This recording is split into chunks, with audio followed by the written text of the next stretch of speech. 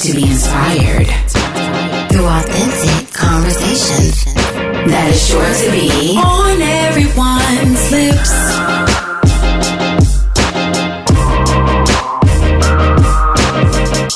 Hello, everyone. Welcome to episode 13 of On Everyone's Lips. We are so happy you guys chose to listen to us. My name is Chelsea Jade. My name is Lindsay J. My name is Monique Nose, aka Mo, and we are the ladies of OEL. That's right, y'all. The title of today's show is Credit Repair Secrets 2019. But before we get into the show, you know, we got to get into some things and just discuss some recent topics. So, what y'all do? Y'all do anything this weekend? Got anything going on with y'all? No, still settling in the home. Yep, Chelsea J just bought a new home. She been acting hush-hush on it. Don't want to say nothing. Just trying to get settled in. She's loving it. How you liking it coming home to your own Girl, home? feels good. I know that's real. Been 5 years since I had my own place. You been cooking up your own meals and everything? Yeah, trying to. I know that's real. That's a good feeling. Nothing like your own. Yeah, definitely. So, y'all know what one of the hot topics is. There's so many hot topics, but one of the hot topics that I found really interesting was this of Drake's dad. Did y'all hear? He was on the Nick Cannon Close Conversations radio show. You know, Nick Cannon got that radio show. He's been doing a lot of interviews. And so Dennis Graham, Drake's dad, came on there and pretty much said that Drake has been lying about his relationship with his dad all these years. I was just like, stop it. I didn't hear that. I heard a little bit of it because Wendy spoke about it. Yeah. But I didn't get all the details. So fill us in. So he just pretty much was saying like he's always talked to Drake. So Drake and Drake's dad and his mother did split when Drake was young, but he said he always pretty much kept a close relationship with him. Because, you know, in some of his songs, Drake mentions like, you know, pretty much saying like my dad waited for my dad. I think it was like 0 to 100, whatever. He was just pretty much, he made a comment in that song was mentioning like, oh, my dad wasn't there, whatever, you know, dad said he was going to come around or, you know, and I think in that From Time song when he had with Jhené Aiko, he was like, you know, me and my dad just getting back together, whatever, you know, having conversations. So he always mentioned pretty much that his dad wasn't around when he was younger, but I guess they were building their relationship. So his dad is saying that that's all false. And he actually said that Drake's dad is saying that Drake told him that it sells records. That's why he's saying that. I was going to ask, what? Is that could that possibly be the reason if this is true? Is that the reason why he would say what this? in the world? So you think he's doing this just to sell records? Like, I mean, financially it makes sense, but I mean, I guess it's no different than people talk about selling drugs and they really don't sell drugs. Yeah. I don't know. I just don't believe it. I kind of believe that.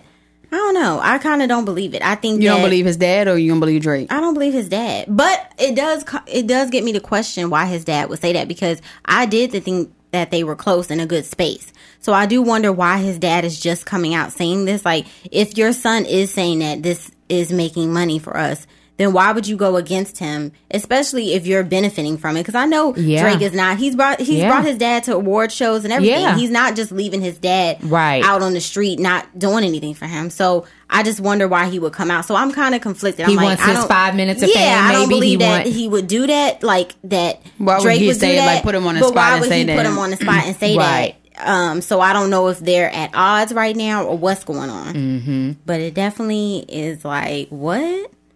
Or maybe, I didn't hear the interview, maybe it was casual conversation. He just started spilling the beans and didn't realize he was spilling the beans, you know. But I'm with Wendy though. Keep your mouth shut. if you're my family, if you're my mama, whatever, then I'm paying you. I'm taking care of you. Just shut up. Yeah, just go with the flow. Just be out of the spotlight. Don't be doing no interviews. I'm blocking you from interviews. We don't need any extra. It's a shame when you got to give your own mama and daddy an NDA. Yeah, but you know,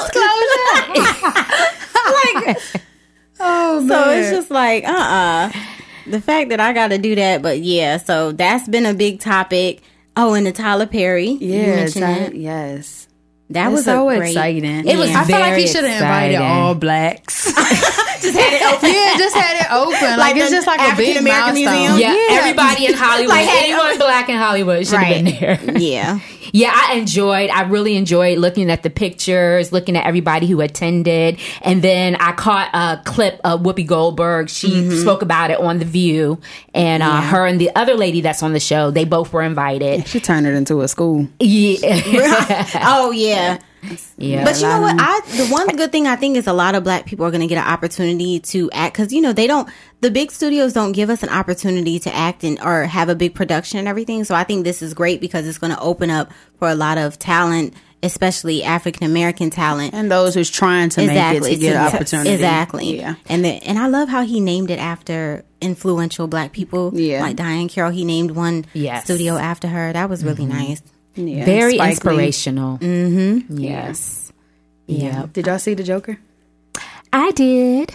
And I don't like didn't. scary movies, and I went to see it. I don't think it was that. I don't think it was scary. It was just the storyline was dark. It was very dark. Okay. The storyline is dark. It's it's pretty much this movie was the truth about how he became Yes. who he is and his background. Yes. So apparently, which I never realized, but I guess growing up, they never really told the story of the Joker. No, they didn't know. Yeah, they so haven't. this is the actual story Of how he Wow. came to be. how he Okay. became. Yes. And I enjoyed it as well. It was very dark, but I did enjoy it. And it was a lot of controversy about this movie because of the mental health and and the things that it touched on, because he was bullied and things And like they was that. saying that people was getting up and walking out of the movie theater. I did not see it. I don't see why. Really? I But never heard. I didn't It hear was all an of this. article. Yeah, it was an article saying that people were getting up, leaving the movies in the middle of the movie because they were pissed. Because it was like about mental health. Like it Yeah. was it They wasn't don't- making they- fun of it though. Was No, it? no. Oh, It's okay. not making fun of it. It's just I don't know if they think that it's a lie. I don't know. I don't know what. I know part of it because I've seen some stories on CNN and things like that. Part of the history of it is because the Batman movie that opened up some years ago, Right. there was the shooting in Colorado at that movie theater. Oh, yeah. And so they were worried that this movie would trigger, because I believe the guy that did that, he had some mental health issues. He shot up the movie Right. theater. Now fast forward to 2019, they're releasing this movie, and some of the victims from that felt like this could trigger because it was about mental health, and and it kind of put you in a spot where you empathize with him. It did, the way the story was told, how he came to be, and it put you in a position where you could empathize with why he was this way. And so they felt like that, made light of the situation that happened in Colorado, or it could trigger some people who have some issues to do something like that again. So But like my mom had mentioned, she was saying like they have the whole what's that movie where they have the what is that, where they in the neighborhoods and the people trying to kill people, what is that, start with a P? I'm not sure. They turned it into a show. It was a movie. They had a part 1 and a part 2. The Purge. Yeah. I never seen that. That was, she was talking about how that could trigger mental. Exactly. I mean, it's really true. Can. That's it really on TV, can. and that could It's trigger. pretty much giving you a pass to just do crime. This is a for good. a day. This is a good idea. We should do this. Yeah. I've seen one of those movies and it was crazy because I mean, just and imagine. that's the reason why I never watched it. Yeah, I never just seen imagine it. if people had that opportunity. Yeah. So yeah, it's definitely scary. But yeah, I'll have to see it. I didn't originally have any. It wasn't one of those that sparked my attention. You know what has though, and I haven't seen it. Hustlers. That's kind of sparked my attention to I see. did not like Hustlers. I have Was to it really bad? I'm glad I went on I a agree. Tuesday when it was $5. Really? I agree with Chelsea Jade. I was Yeah. expecting so much. I mean, the fact, because I love movies that are based on true stories. Right. So that was what led me It's to not see that it was horrible. It just it just didn't meet the expectation hype. of the hype. It Right. did, yes, Oh, okay. Now it I didn't. can say Jennifer Lopez did do her thing. She looks really good for She her did. age. She did. She did good for her, but Cardi B only had her 5 minutes, I believe. It was- And they said J-Lo 10, only 5 to danced in 10 it like minutes. one time. They said it wasn't like she did a whole bunch of Yeah, things. but- No. What about It- Kiki? Yeah, Kiki she had a major part. She was one of the ladies when they were doing the scam. She had yeah. she had just a good amount of time Yes. as Jennifer Lopez. Yeah. Okay. But Cardi B really didn't have that much time, so I think they definitely used her as like to bring in in Yeah. viewers. Right. For me, it was, I don't know, it was a little hard to follow. It was kind of all over the place. Yeah, to me. I don't know. I think that's what I didn't really like about it. It was like, okay. Or for me, I kept feeling like it was going to get to like a climax, but it never really did. I don't know what you it know was. what? I'm off on Monday. I know. might go see it and just make it a matinee. Yeah. How about I do that? And then we can get your opinion. Yeah. Then I'll come back and let y'all know Yeah. how I feel. But all right, we're gonna get into some. That was really good. I don't know. It's just so much going. Oh, don't let me forget. Let's definitely send out our prayers to Errol Spence. And I don't even know if I'm saying his name right. The fighter from Yes, Dallas, I heard about Texas. that. You know, he got into that really bad car accident. Oh, I I did actually see saw that. that I heard about video, and oh my gosh, that car caught on fire. Wow. And he was actually thrown out of the car. Wow. I just hope and pray he's okay. Because, you know, he was making a lot of noise. I just watched his last fight that he had. He did really, really well. So I just, you know, prayers and blessings out to his family. I hope everything is okay. But hopefully he makes a full recovery because, you know, that's crazy. Like, we just heard about the Kevin Hart and now him. So Yeah. I just hope and pray. I don't know what happened. They haven't really released much information. But, yeah, definitely hope he makes a full recovery because you know, we were just interested. He's up and coming. Exactly. He's up and coming, just getting started, and Lord only knows what else he had in store for him. So I hope all the best is for him. In this episode of OEL, we speak with credit expert Carolyn Warren. We will discuss all of the complexities revolving around the word credit. We will break down how credit has a major impact on our lives and the role it plays in financial freedom. So sit back, relax, and enjoy some juicy conversation that is sure to be on everyone's lips. Today, our special guest is a credit expert who has over 20 years experience working in the financial industry, helping folks save money. She has worked as a mortgage broker and wholesale mortgage account executive for some of the nation's largest lenders. She was also a sales representative for Correct Credit Company, Inc. She is the author of Repair Your Credit Like Pros, Build and Protect Your Credit Like the Pros, Mortgage Ripoffs and Money Savers, and Home Buyers Beware. Her passion is helping people improve their credit, save money, and reach their dream of home ownership. It is our pleasure to welcome Miss Carolyn Warren to the studio. Yay! Thank you for joining us. Thank you so much for having me here. It's my pleasure. Yes, we definitely appreciate you being here. So we want to get started and get right into it because we want to get as much information as we can in on this show because we really want to help our listeners get into repairing their credit, learning more about their credit. So the first question that we really have for you, Mrs. Warren, is for those listeners who might not be familiar with a credit score, can you just tell us briefly what a credit score is and what are the major credit bureaus and what they do? That's a great question to start with because everyone needs a high credit score and most people already have a credit score, whether they realize it or not. So a credit score is a number between 350 and 850 that tells a creditor or a lender how risky it is to lend you money or give you a credit card. So it might sound like an odd decision that would boil down to one number, but in the old days, a person would go into their bank, sit down with their banker, ask for a loan, have a friendly chat, explain how and why they could take the money back. And then the banker would make a decision to give them a loan or not. And he might take into account, well, if you're in a wheelchair, I don't know if you're going to be able to work, or if you were female, they didn't like making loans to you. So there were a lot of prejudices and personal biases that could creep into the decision. Well, in 1956, two dudes, an engineer and a mathematician by the name of Bill Fair and Earl Isaac, got the brilliant idea that they could use criteria such as how has this person paid back their loans in the past, were they late, did they pay on time, how much debt do they have, how long of a track record they have. All these pieces of criteria, they could use all of this information, more than 100 pieces of criteria, and assign each part a number and evaluation and then boil it down to one single number between 350 and 850. And this would make it easier for banks and credit card companies and other lenders to determine whether or not you were worthy of having a loan. So Mr. Fair and Mr. Isaac system called the Fair Isaac Company invented the FICO score.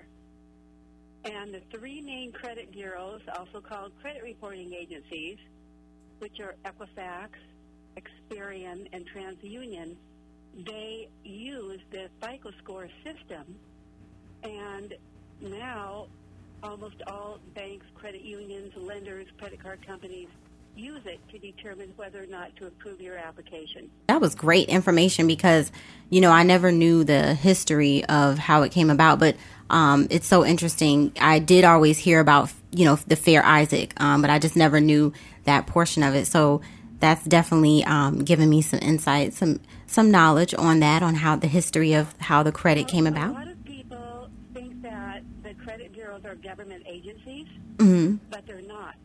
They're private companies. They've grown very large. They've gone public.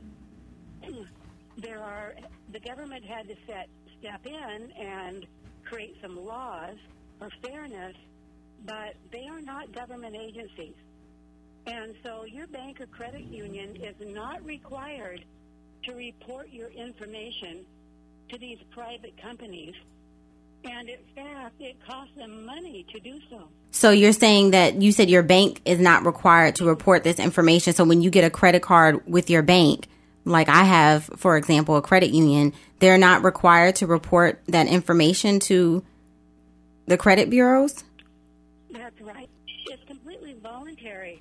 And so this is why not all companies report to all three credit bureaus, because it costs them money to report the information. The credit bureaus, can you imagine, they're collecting money by receiving information and collecting money by selling information. So Wow. they're making money coming in and going out. Wow, that makes a lot of sense. Okay, but we as people don't have the option though, right? Once we start a credit card with a bank or get it with a store or anything like that, we don't have the option on whether or not that to give that information away, right? That's up to whoever we get the credit card with. Yes. Okay. That's exactly right. So Okay. if it's their policy to report to all three bureaus, that's the way it is for all their customers. If it's their policy to report to only one bureau, that's the way it is for all of their customers. But it answers the question, well, why do I have a different score with Experian than I do with TransUnion? Because not all creditors report information to all three credit bureaus. I often wonder why that was. Thank you for answering that. I often wondered why the scores could be different between the different bureaus. I never really understood that. So thank you for explaining that. That's the main reason why scores can differ, because each credit bureau could have different information on file. But the other factor is mistakes. So human mistakes and errors and incorrectly reported information can creep in. So maybe there's an error with TransUnion and not with Equifax, and that also can affect the difference in your credit scores. Yeah. And I know in the beginning you mentioned a lot on how, we come up with the credit and gave us a history on how they go about getting that information and what made them come to do that. And we know that credit affects every area of our financial life. But do you have any examples at how credit might affect us, but that might be a surprise to people that, maybe, I don't know, it can affect your jobs or any other ways that we might not be aware of that credit affects us? Well, that's a great question. Most people are very surprised to find out that their credit score affects their auto insurance premium. Oh, wow. Okay. Did you know that a person with a low credit score will pay a higher auto insurance premium than a person with a DWI on their record? Wow. No, I didn't know realize that. Very informative. According to the one study done by auto insurance company, a person with a low credit score was paying $1,521 annual auto insurance premium, And the person who was caught driving while intoxicated paying $1,097 in auto insurance. So the person with the low credit score was paying $424 more than the person with a DWI on their record. I wonder why that is. Yes, Yeah. why is that? Yeah. It shows you the importance of the auto, of having a high credit score.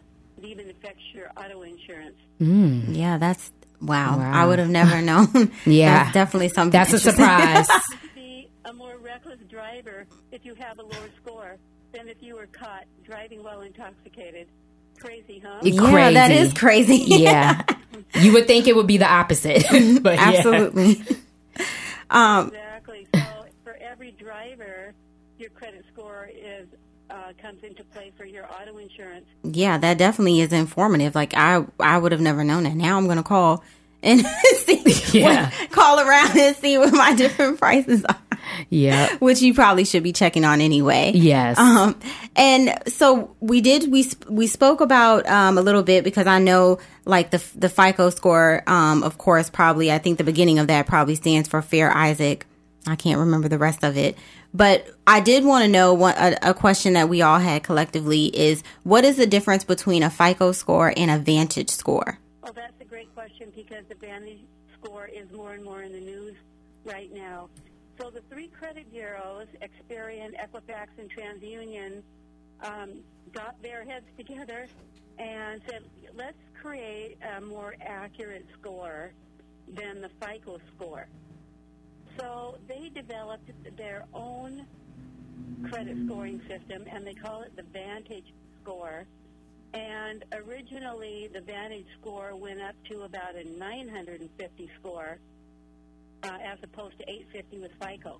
Well, that just confused everybody, because people would get their Vantage score and say, oh, my score is 900, and then people would say, well, that's not possible. The scores only go up to 850. So recently, the Vantage score has readjusted to match the FICO score of ranging from 300 to about 850. But it's a different credit scoring model. Instead of being developed by the mathematician and the engineer, it was developed by the three credit bureaus. It's for sale. You can buy your Vantage score for $7.95. But here's the thing to be aware of. Currently, banks and mortgage lenders are still using FICO. They're not using the Vantage score.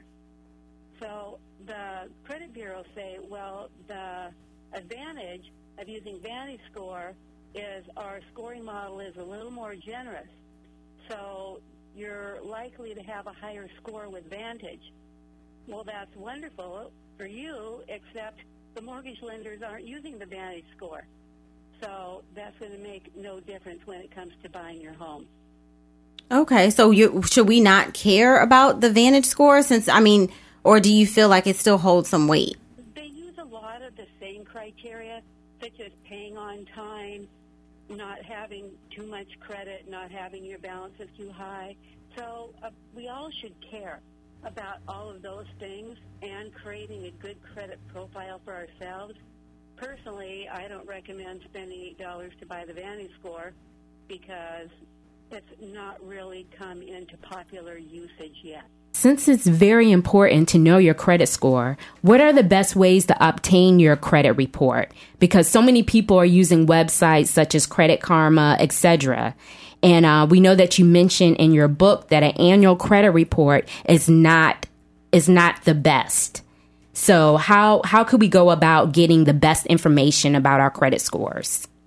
Yeah, like the annual credit report website. I think that's what she's referring to. Yes. You mentioned something in your book about that, obtaining that information from that website as well. Oh, okay. So I'm glad you brought that up, because I'm happy to explain that. So federal law gives every single person the right to receive one free credit report a year, so that you can check it for accuracy and make sure you don't have ID theft or fraud or mistakes on your report. The best way to get your annual free credit report is to write using the good old-fashioned United States Postal Service, to write a letter, put a stamp on it, and put it in the mail to get your annual credit report. The reason why it's not best to do it the fast and lazy way of getting it through the website is because when you use the website system, annualcreditreport.com, you have to click on, yes, I agree to these terms of use.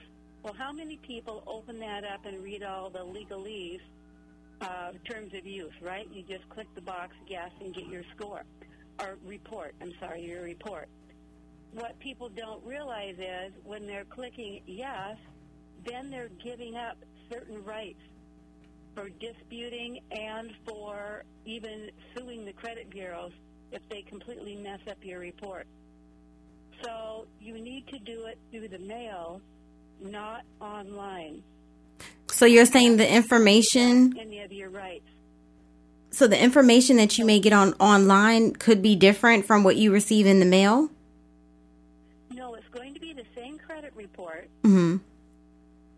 but by getting it online, you check a little box that says that you're giving up certain legal rights in disputing your credit. Okay. Okay. So if there are errors on your credit report, and a surprisingly large number of credit reports do contain errors, there's different statistics. Well over half of credit reports have errors. If there are errors, then and you get your report online and you check that little box, yes, I agree to the terms for getting my report online, you're giving up certain dispute rights. Okay. It's going to be the same report, but you're giving up legal rights. Okay, yeah, you definitely don't want to do that because if you need to, dispute something or if you see something's incorrect. Okay, so I definitely didn't know that. I was definitely unaware. I didn't know that either. That's very interesting. Here's a real-life example. One woman had a collection on her credit report from a state she had never lived in. It wasn't her account. It was somebody with a name similar to hers who lived in a different state that she lived in.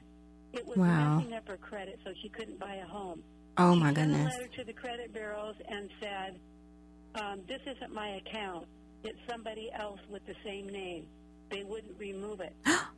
My gosh. By law, she has the right to sue them because it is illegal to post negative information on your report that's not true and negatively impact you financially.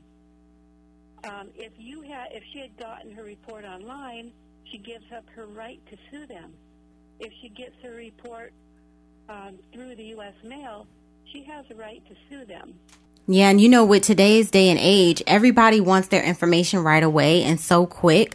So this is definitely eye-opening because, we're so used to going online. I mean, just think about how many bills we pay online and everything is done quickly. We have cash apps now, that you can send people money. You barely have to go to your bank to cash a check or to put in a check because now, you can take a picture and scan it. So hearing this is very eye-opening, and I hope our listeners can gain some knowledge from that because I know I have, because I am so used to going online and getting everything right away, send it to my email so I can just open it up and I don't have to worry about, going to the mail because now everybody is, so into, nobody wants to take the time out to have something sent to them. And plus, people barely buy stamps anymore. Exactly. So the fact that you have to sit down and write a letter, exactly, I would have never thought that. So that is some really, really good information. It's absolutely very eye opening, and definitely happy to hear that.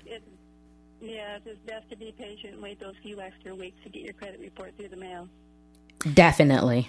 Now, this next question, I definitely want to know this. How long does debt and derogatory remarks stay on your credit report? I know that for me, I am someone who has medical, things that are probably on my report. How long, is there a difference between medical or other types of debt staying on your report? And how long do those derogatory remarks stay on there?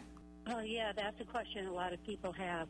So a negative account, a collection, late payments, those stay on your report from 7 years from the date that they first went late. A bankruptcy can stay on your report for 10 years. Now, that's the maximum they can stay on your report. If the creditor agrees to remove it early, and they can, it's their legal right, there's no law that says a creditor cannot remove it early for you, then it can be removed sooner. And is there a difference between, because I know like some people may have like credit card derogatory remarks, or like maybe a derogatory remark from an apartment that they stayed in prior, before, and that maybe they had to pay them back some money, or they might have medical. So is there a difference between those types of derogatory remarks and how long they would stay on there? No. Okay. Years from the date that they went late. Okay. And that's for any type of derogatory remark, any type of collections or anything. Okay. Collections, whether it's a credit card, okay, or medical. Okay. So it's all looked at as the same. Auto loan. Yes. Okay. And then the older it gets, the less it impacts your score. So if you have an old medical collection that's 6 years old, it's not impacting your score nearly as much as if it's only 1 year old. And then now I know a lot of people, especially my friends, they are thinking about, before they're purchasing a house, they were thinking of getting or using a credit repair company to temporarily remove your credit. Is this a good idea? Is this something that we should be doing, or how will that affect you in the long run if you decide to do something like that? Okay, I'm glad you asked that, because it is something a lot of people think of doing.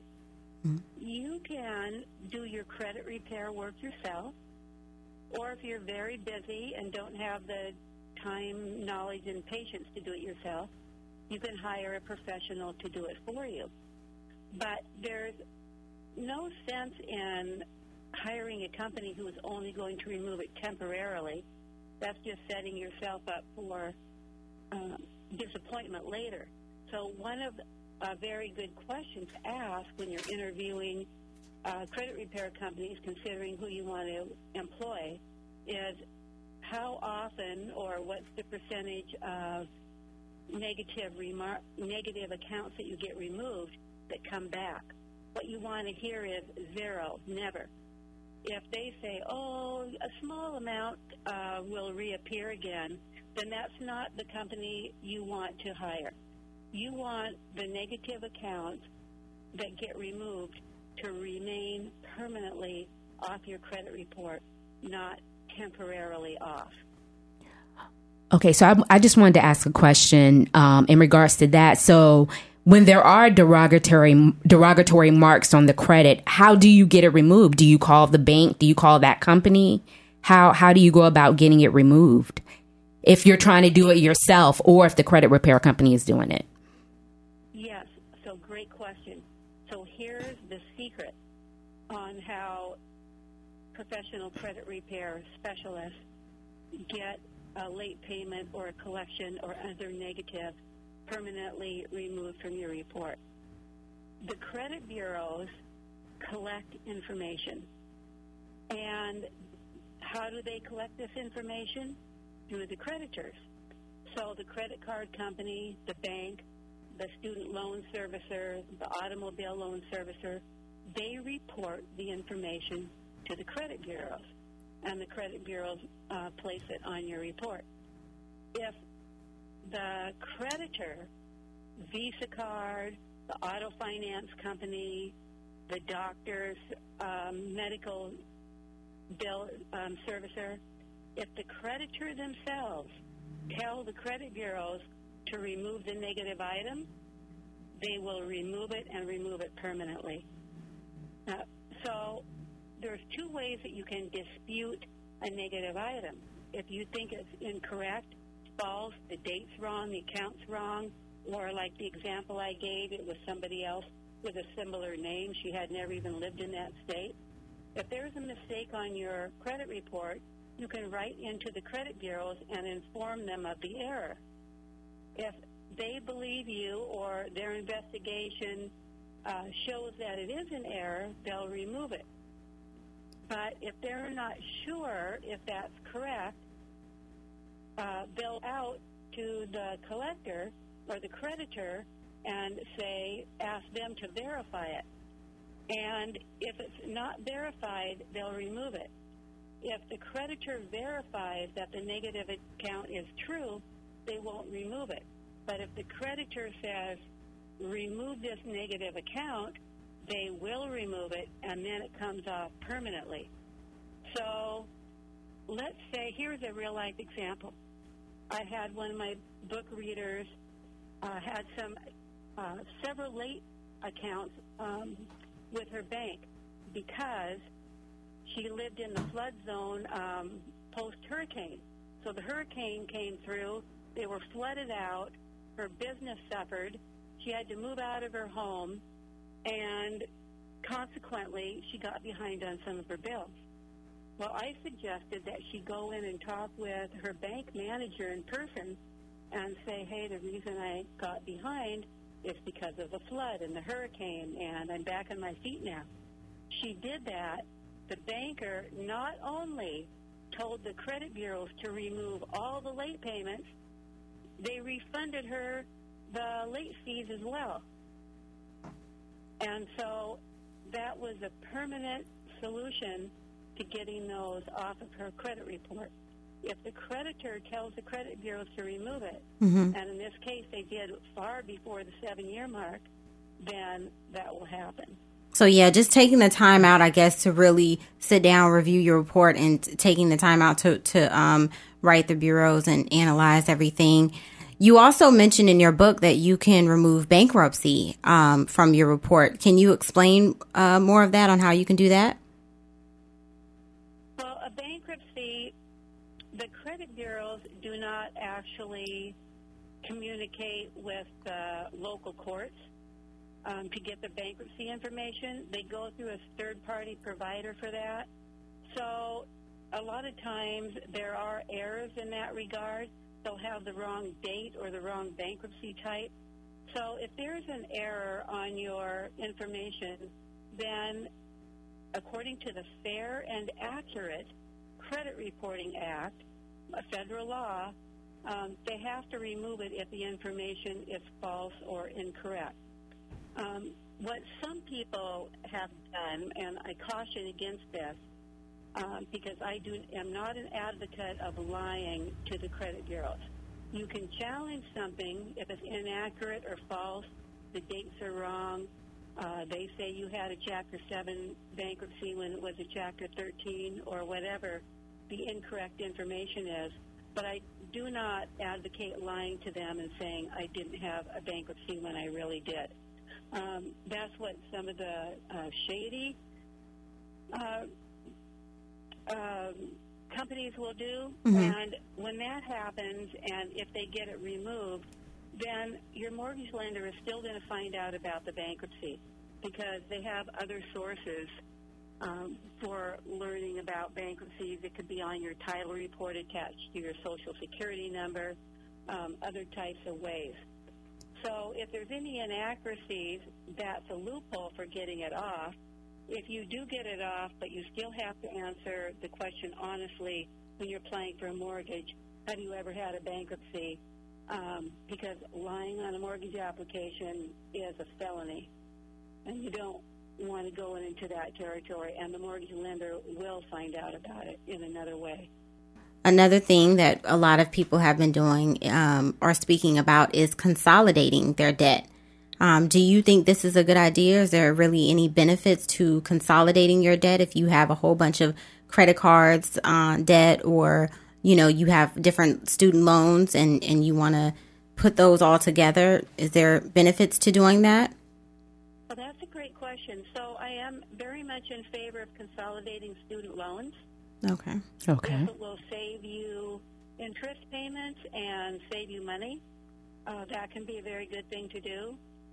In most cases, I'm going to say 95% of the time, I am against consolidating credit card debt into a mortgage, because you take that small credit card debt, let's say it's $3,000 and then you stretch it out into a 30-year mortgage loan, you're going to be paying back a lot more by paying on it for 30 years than just paying it separately yourself. That makes sense.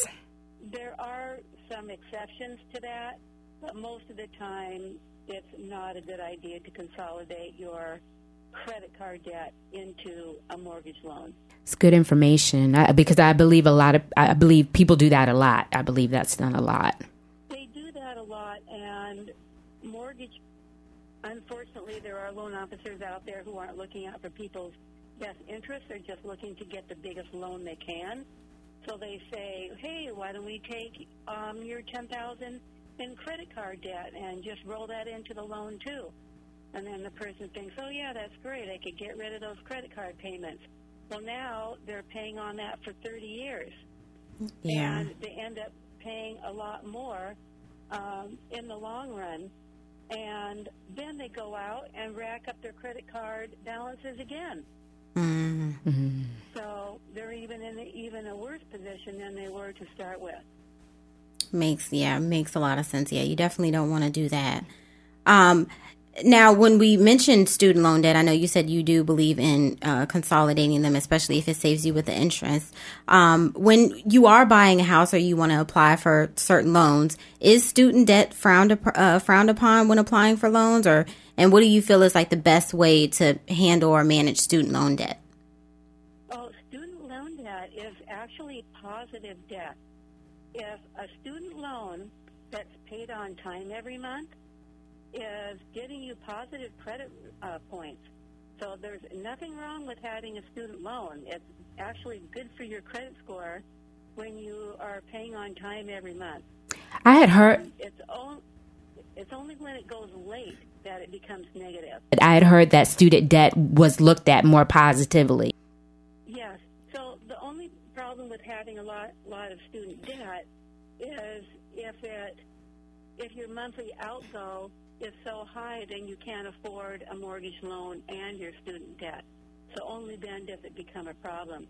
For example, let's say you have $100,000 in student loan debt. Well, that payment might be so high that you can't afford a house payment and a student loan payment. Then your loan will be denied for debt-to-income ratio reason, not because you have student loans.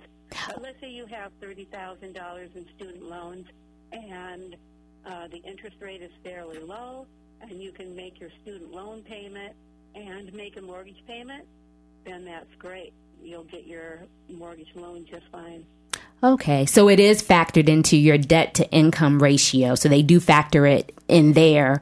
But as far as the debt itself is not looked at negatively, but they do factor it into the debt-to-income ratio. By they, I mean the mortgage lender. Okay. Is deciding whether or not to give you the home loan. As far as the credit bureaus, no, they do not factor in debt-to-income ratio because the credit bureaus don't even know your income. It is illegal to consider your income, employment status, sex, race, religion. Any of those things are illegal to factor into your credit. That would be discriminating against certain groups of people. So if income was involved in your credit score, that would be discrimination against poor people versus wealthy people. So that's illegal. So it's only if it's late is it negative, and if it's paid for positively, then that's positive on your credit report. But when you're going to say, hey, I'd like to buy this house, it's $250,000, then the mortgage lender is going to say, well, can you afford to pay me back? Let me see what your income is. Let me see what your outgo is. And then that's when the debt-to-income ratio comes into place.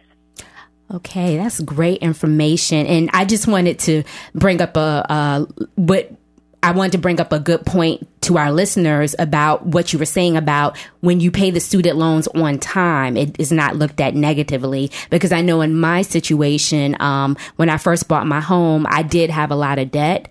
But the one thing that I always did, I always paid everything on time. And so even though I had a lot of debt, my credit score was really good. And the lender, they were like, we've never seen someone with this amount of debt with such a good credit score. So I think it's really important point for our listeners that, you know, you may be in debt, but it is so important to make those payments on time because you are protecting your credit score. Even though it may feel like you will never pay those balances off, you are protecting your credit score. So I like that. Because it shows you're responsible. Exactly. And you're dependable because they know that you're going to make the payments. And that's the main point to your credit is showing that you're responsible. So it's pretty much like your reputation, your loyalty. People, you know, knowing. Yep. Okay. So yeah, that definitely does make a lot of sense. And you want to have a positive reputation in the financial community. Mm-hmm. And the way you have a positive financial reputation is by managing your credit in a responsible way. And when you take out a loan or use a credit card, you are promising to pay that back. And so you need to be a promise keeper. If you're promising to pay it back with a certain payment every month, you need to keep that promise and do that. And then you'll always have a good reputation. So when you are in the process of trying to battle and take care of your debt and everything, what debt should you tackle first when you're trying to pay everything off? Is it medical? Is it credit card or student loan? Oh, I love that question because there is the financial way of looking at it and the psychological way of looking at it. Financially speaking, look at which account is charging you the highest interest rate and pay that off first. If you have a credit card that's charging you 18%, then that's the one you want to get rid of before the car loan that's maybe charging you 6%. Mm-hmm. So by paying off the highest interest rate accounts faster and first, that will save you the most money. Now, there's another line of thought out there that says, well, start with the smallest one first. If you have a credit card that's $1,000, get rid of that before you tackle the one that's $5,000, because then you can say, I did it. I got rid of one credit card. Now I'm on to the next one. So, you know, there's something emotional about that. But you know, it makes sense financially. You're going to save the most money getting rid of the ones with the highest interest rate first. Okay, yeah, that definitely makes sense because then you don't want to accumulate that interest and then end up paying more. So, yeah, definitely makes more sense. And you want to pay down the revolving debt, meaning the credit cards, before the installment loans, meaning the student loans and the car loans. Get rid of your credit card debt first before the installment loans. Okay. And I'm sorry, this may be installment. What do you mean by installment loans? I'm not sure if that's Installment loans are loans with an ending date. Okay. So a credit card or a student loan might be for 5 years or 10 years. Mm-hmm. A car loan might be for 3 years or 5 years. It's got a definite ending date. Whereas a credit card goes on forever. It revolves for the rest of your whole life. Oh, okay.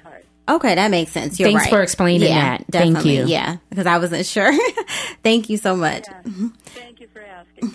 And what about medical debt? Is that looked at negatively? Because I know you mentioned, we talked about student loan, you know, being good if you make a payment on it. What about medical debt when you're trying to apply for a mortgage or a car? How is that looked at? Well, the interesting thing about medical debt is it does not show on your credit report at all unless it gets at least 60 days late. So it's really important to stay on top of your medical bills and pay attention to what your insurance company is doing, because sometimes insurance companies are very lax and they want to one insurance company is arguing with another insurance company as to who's going to pay the bill, or they're very slow and they don't pay it for a long time. Well, if it goes unpaid for 60 days, then it's going to get reported on your credit report. and negatively impact your score, which isn't fair because, it was the insurance company was supposed to take care of it in the first place. So you really need to stay on top of what's going on with your medical bills.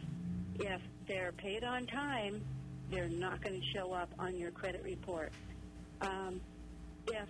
Because it happened to so many people that the insurance companies were lax in paying on time, and so medical bills went on their credit report when they should not have because it was the insurance company's responsibility. Medical bills, FHA, a Federal Housing Administration, will not take into account medical bills when qualifying you for a mortgage loan. So that gives people a break, but they can still impact your score. So let's say your insurance company was lax and a medical bill showed up on your report. Then you get this surprise, I didn't even know that happened.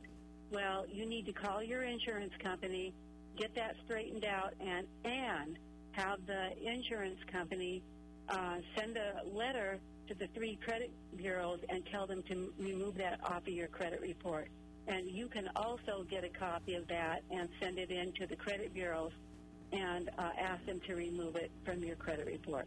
So real quick, I know this might be backtracking a little bit. So is it safe to say whenever dealing with the credit bureaus, it's best to mail a letter in any situation?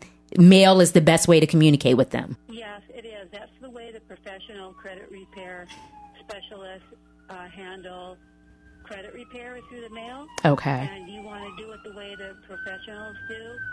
So through the mail is the best way.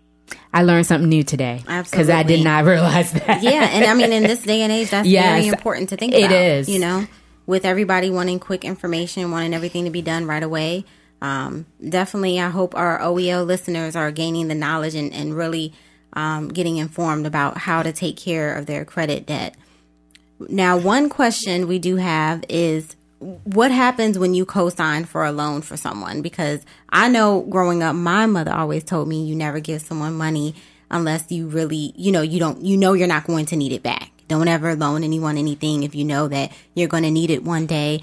So how do you feel about that, co-signing for someone, co-signing a loan for someone? Your mother is so right. She's a very wise woman. So when you co-sign a loan for someone, you become equally responsible and liable for 100% of that debt. And it goes on your debt-to-income ratio if you should want to buy a house. So let's say you're a parent and you co-sign on a car loan for your child or for a friend or for a fiance. Mm-hmm. You now are responsible for that car loan. And when you go to apply for a mortgage loan, they're going to count that car payment, that $450 a month or whatever it is, as your debt-to-income ratio. If the person who you co-sign for does not make a payment, you are responsible for it. And you need to keep on top of that and make sure if they go late on a payment, it's going to be on your credit report as you were late. And that can drop your score by 50, 70, even 80 points. Mm-hmm. Wow. So it can be absolutely disastrous. There's only one answer when someone asks you to co-sign for them, and that is no. I thought you were going to say something. I love it. And I agree. Definitely. Absolutely. And so what is the minimum number of credit cards you should have to increase your credit score? Or what is the maximum credit card utilization rate you should carry on those cards? Okay, great question. So to get an FHA mortgage loan, you need to have at least 2 accounts on your credit report. To get a conventional loan, which is better and cheaper than an FHA loan, you need to have 3 accounts on your credit report. So if you have 2 credit cards and 1 student loan, that's 3 accounts. If you have 1 credit card, 1 student loan, and 1 car loan, that's 3 accounts. If you don't have a student loan or a car loan, then 3 credit cards will be 3 accounts. So 3 is the minimum number of accounts you want to have on your credit report. And I tell people 2 major credit cards, that's enough. That's plenty. A Visa and a MasterCard, or 2 Visa cards, that's all you need. Or a Visa, Master, and a gasoline card. That's all you need is 3 accounts. Don't go out crazy and get a credit card with all your favorite stores. If you're holiday shopping and they say, oh, you'll save 10% on your purchase today if you sign up for a store card, say no thank you, because having 10, 12, 15 credit cards open is not good on your credit report. Oh, and they love to do that. Yes, it's not worth the 10% to have a whole lot of credit cards. 3, that's all you need. And the scoring model favors 3 for maximum points. Now, that said, I've seen people that had 7 credit cards that were still top-tier credit because they had a long history of paying everybody on time. But 3 is all you need. And then for maximum utilization, a general rule of thumb, because it's not a hard and fast rule as far as the scoring model goes, is 30%. If your balances are never more than 30% of the allowable limit, you're going to have a good credit score. If your balance is more than 50% of the allowable limit, your credit score is going to be docked. And if your credit card balance is 80, 90, 100% of the limit, your credit score is going to be even more severely docked, even if you make all the payments on time. So never max out your credit cards. Always keep them below 50% of the allowable limit. And if you can keep them below 30% of the allowable limit, even better for achieving a high score. And so what are the best ways to build your credit score? I know we talked about, paying things on time. Is there any other ways that we can build it? Because, sometimes when you go on sites like Credit Karma and things like that, they're always suggesting get another card, and that'll raise your credit report. Is it just paying them down? Is that just the best thing to do when you feel like, okay, I, am some debt, I need to tackle it, just making those payments on time? Like, what is the best way to build that score? Or even someone who doesn't have any history of having a score, what should they do? Okay, so if you've got credit accounts, the fastest way that you can improve your score is to look at the balances. If you're using more than 50% of the limit, pay those balances down fast. Or you can even call the creditor and say, will you raise my limit? That's another way to change that percentage fast. Just don't charge more if they raise your limit. And to keep your utilization low. And, of course, always pay on time. If you're just starting out, let's say you're 18 years old and you're just starting to build your credit profile, you can get a secure credit card. So because you might say, well, how can I get a credit card? I don't have any credit. Nobody's going to trust me. If you go to your bank where you have your checking account and ask them, say, I'd like to start building my credit, I need a credit card, they'll give you a secure card. And what that means is, let's say you put $300 cash into the account in exchange for the Visa card. Now $300 is your limit because they know that if you don't pay back, they have $300 that they can use. So you pay a certain amount, which is going to be equal to the limit of your credit card. Now you can use that card. But you're not going to charge up $300, right? Because you're not going to use 100% of your limit. You're never going to charge more than $100 because you want to keep it, below 30%. And then you're going to pay off the entire bill every month when it comes in. That looks better than if you're only making minimum payments because you're sending the message, I am not spending more money than I can afford to pay back. So when you only make the minimum payment, you're saying, oh, I couldn't afford to pay everything that I actually purchased this month, so I'm only making minimum payment. And you don't get as many points that way. So get a secure card, keep the balance low, just use it for something you were going to buy anyway, gasoline for your car, milk at the store, and then pay the bill off in full. And after 6 months, they'll remove the security feature, refund you your $300 with interest, and now you've got a standard credit card. And I've seen people go from 0 to having scores over 700 in only 6 months just by using that good, responsible method with a couple credit cards.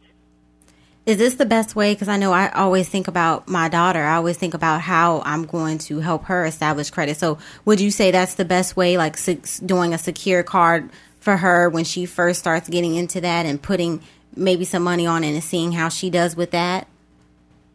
Yes, that's really the best way for her to, because then she's getting credit in her own name that is all her credit.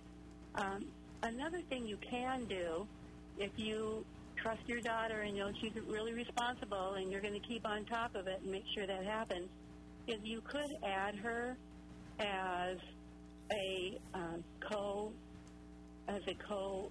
person on your own credit card, and that could help her establish credit because you've got this credit card that you've had open for 10, 15 years, and then she gets added on as an authorized user. Now all of a sudden that gives her a long credit history. Just make sure you don't hand over your card and she goes crazy. Runs up your balance, you don't know about it.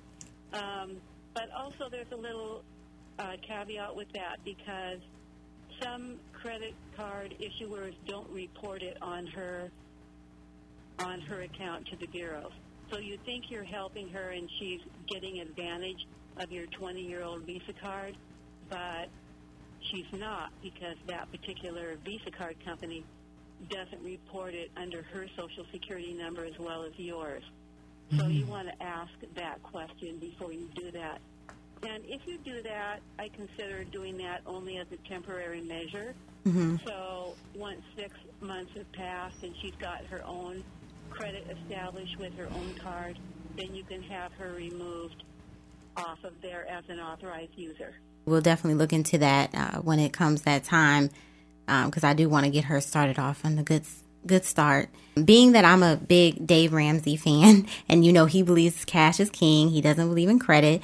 So once you establish it and you have good credit and you've paid off your debts and things like that, what are some ways that you can protect it? Like, do you just not use your credit cards anymore? How do you make sure, like, okay, I paid off everything, I got my 700, 800 score or whatever of credit. Now what should I do? What's the next step after that?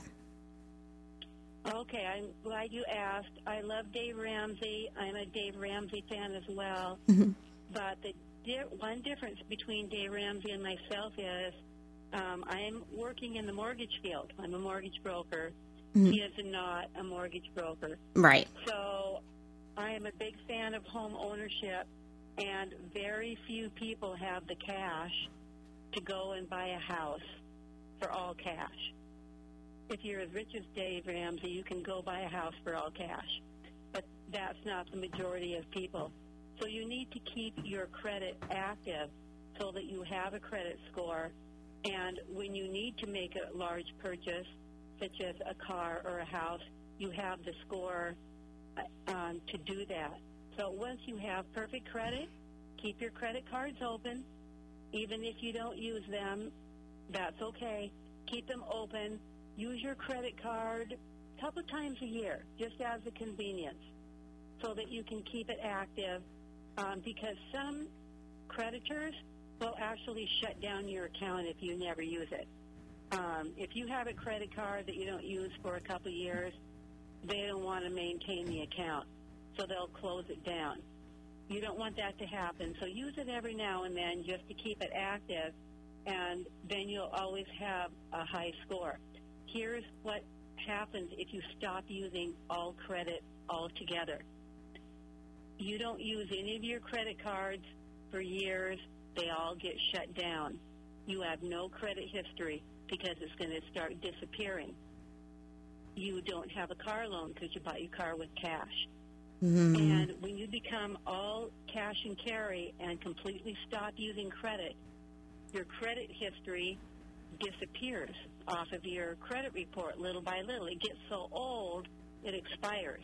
That's what I mean by disappear. You get so old that it expires. And then you're like the 18-year-old just starting off again. Oh, wow. You've got nothing on your credit report. I had a man call me up. I was sitting in my mortgage office. He called and said, hey, can I come in? My wife and I want to buy a house and apply. I said, sure, come on in. So he roars up in his motorcycle with a backpack. I thought, oh, I wonder if he works at Microsoft. A lot of Microsoft young people who make a lot of money are riding their motorcycles to work. So he comes in, he goes, yeah, I've got perfect credit. I pay everybody on time. I'm all ready to get my home loan. So I pull up his credit report, and it's blank. He Wow. has no score. I say, you don't have any credit here. You have no score. He says, how can that be? I used to have a lot of debt. I took the Dave Ramsey program. I worked really hard. Wow. I paid off all my debt. I called all my credit cards. I said, I'm done with you people. Shut down my card. I'm never going into debt again. He shut down all of his accounts and only used debit cards. So he had no credit history. And I'm so sorry. You have no history of telling a mortgage lender, hey, I'm responsible. I pay back my creditors on time. Look at your page. It's blank. There's nothing here. Wow. Wow. I'm curious. He said, but I have a gym membership and a cell phone. I said, but you don't pay them with credit card. You pay them with debit card. Debit doesn't show on credit. Debit is not credit. If you had paid your auto pay gym membership with a credit card, you'd have a wonderful credit history for that. But it's on debit, which is not credit. And so he couldn't qualify for a mortgage loan. It was one of the saddest things. Wow. Yeah, that's very eye-opening. That's a good story. Yeah. Thank you. And that's good that you cleared that up Yeah. because, you know, like you said, I do listen to David. He's very adamant about, like, don't use your credit, you know, after you've paid off everything. But like you said, it makes sense. Like, you're not going to have anything to show if you do that. And, you know, even if you charge a little bit here and there, it's okay. Just make sure you just pay it off so you can have some type of history showing up. Yes, the key is don't charge more than what you can pay in full when the bill comes. Okay. It makes a lot of Yeah, sense. makes a lot of But sense. maintain your wonderful credit so that you always have that high, beautiful credit score. What if a disaster emergency happened and you needed to have a credit account? What if you wanted to charge an airline on a credit airline ticket on a credit card? So everybody needs to have some credit open and available to them, in my professional opinion. I agree. Absolutely. We do actually have some outsiders who, of course, who's some fans of the show who actually had left a voicemail, and they also sent an email that wanted to ask you a question. So if you have a few more minutes, we just want to go ahead and read off, let you listen to a voicemail and read off an email of a question that we have that some listeners had. All right. I'm always happy to help people out. Thank you so much. So we're going to go ahead and play the voicemail that one of the listeners left. Hey, what's going on? This is Jason calling out of Columbia, Maryland. Just regarding the credit show, I wanted to ask a couple of questions, like what is the best resource to monitor your credit activity? What's the most efficient way to consolidate multiple credit card debt and personal debt? What's the most important aspect of your credit report when purchasing a home for the first time? How exactly And what is the difference between your FICO credit score and a general credit report? And why is there the credit reported to 3 separate bureaus and all have different score grading systems? Okay, Jason, you have some very good questions. So the reason why your credit scores are different with different credit bureaus is not all creditors report to all 3 bureaus, so they don't all have the same information. And the best way to build and protect your credit when you want to get ready to buy a home loan is to have at least 3 accounts on your credit report, have them all paid on time. If your student loan debt is high, that's okay. Just pay it on time. If your car loan is maxed out, that's okay. Just pay it on time. It's only the revolving debt, the credit cards, that you want to keep a low balance to limit ratio on. So don't use your credit cards very much. Pay them on time. Pay the balance in full every month, and you'll have a good score. If you've got too much debt out there, start paying that off. Pay off the high interest first. That will save you the most money. But when you pay off a credit card, don't shut it down. Just leave it open. Even if you're never going to use it again, it's positive credit when it's paid on time, even if you don't use it. And just go ahead and leave it there. What do I think about the different credit scoring models out there? So there are websites that have free credit reports with scores on them, Credit Sesame, Credit Karma, some other ones. They don't have the FICO score model, so they're doing their best guess as to what your credit score might be.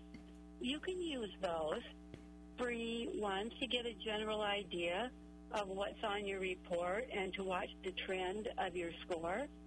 But just know that that's not your real mortgage score. Your mortgage lender is going to get your FICO score when they order your mortgage credit report. So they're useful for general information, but they're not exact, and sometimes they can be off by 30, 40, 50 points.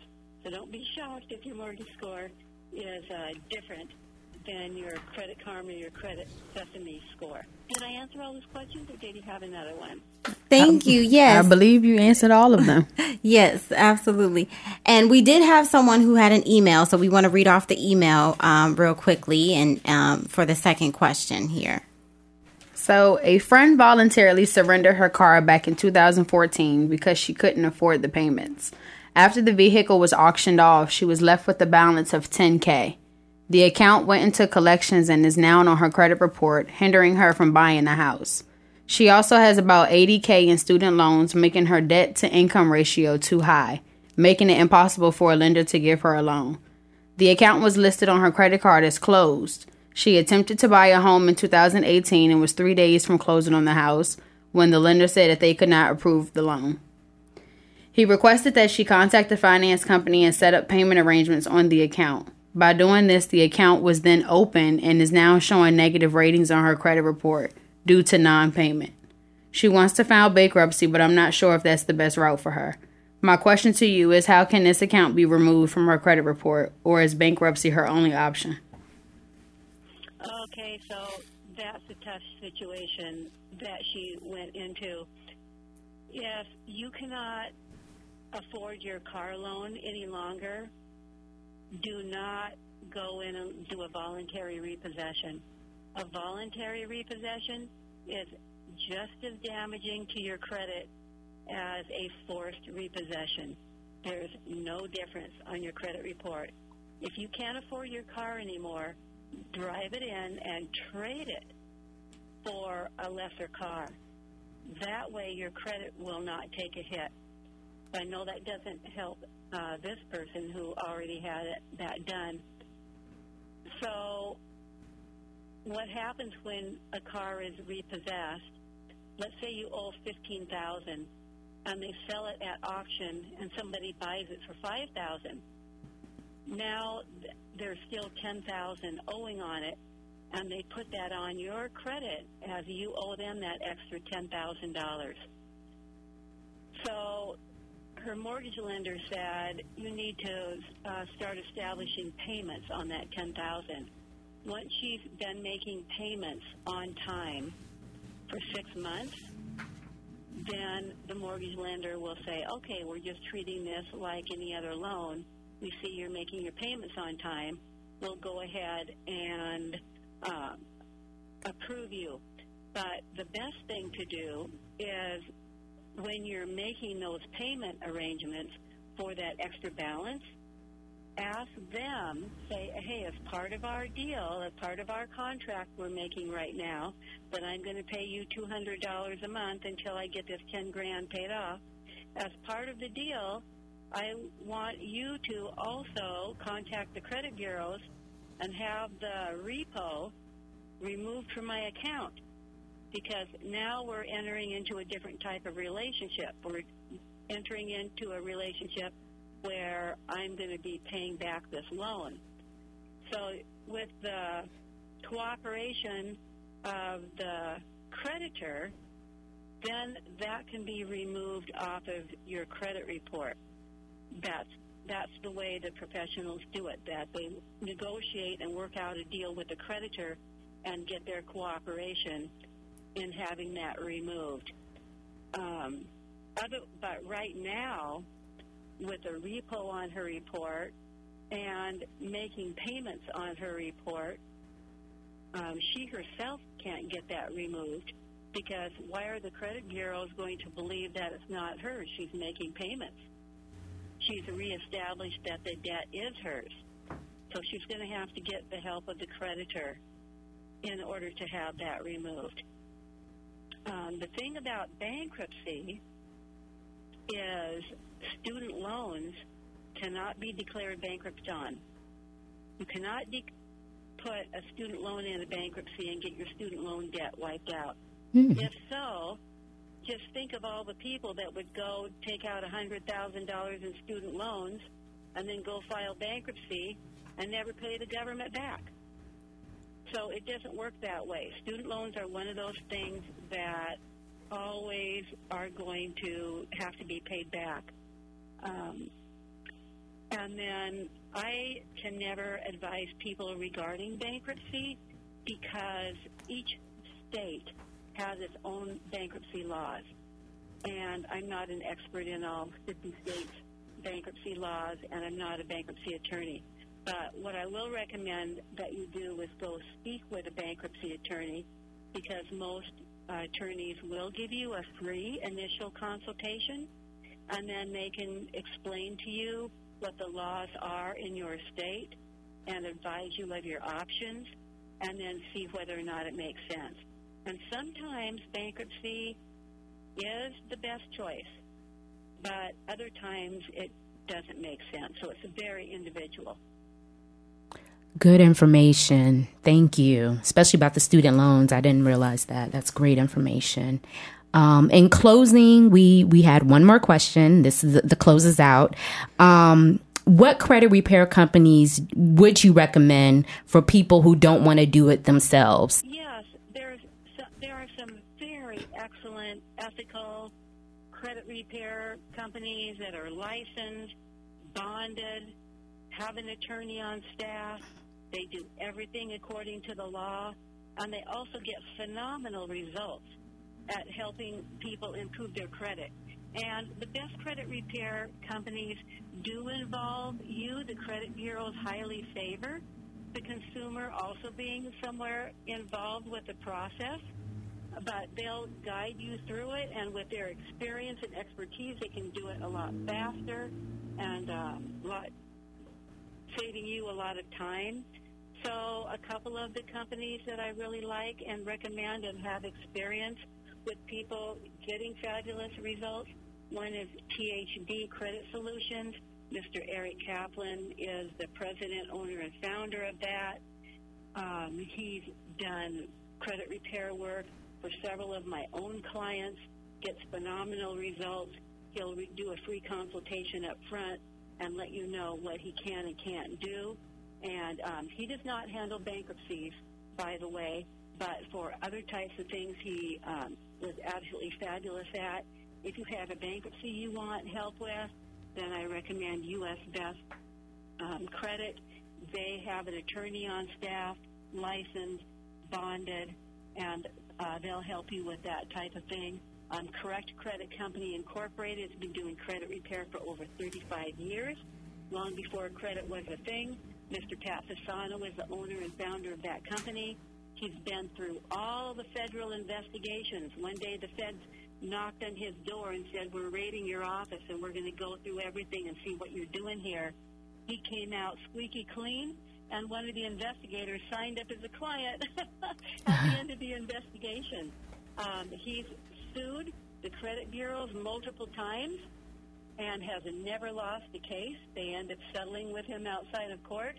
So he is a true expert in his field. All three of those are wonderful companies that I recommend. Thank you for that. And we'll include that in our write-up of our show so we can make sure our listeners got that information. Thank you.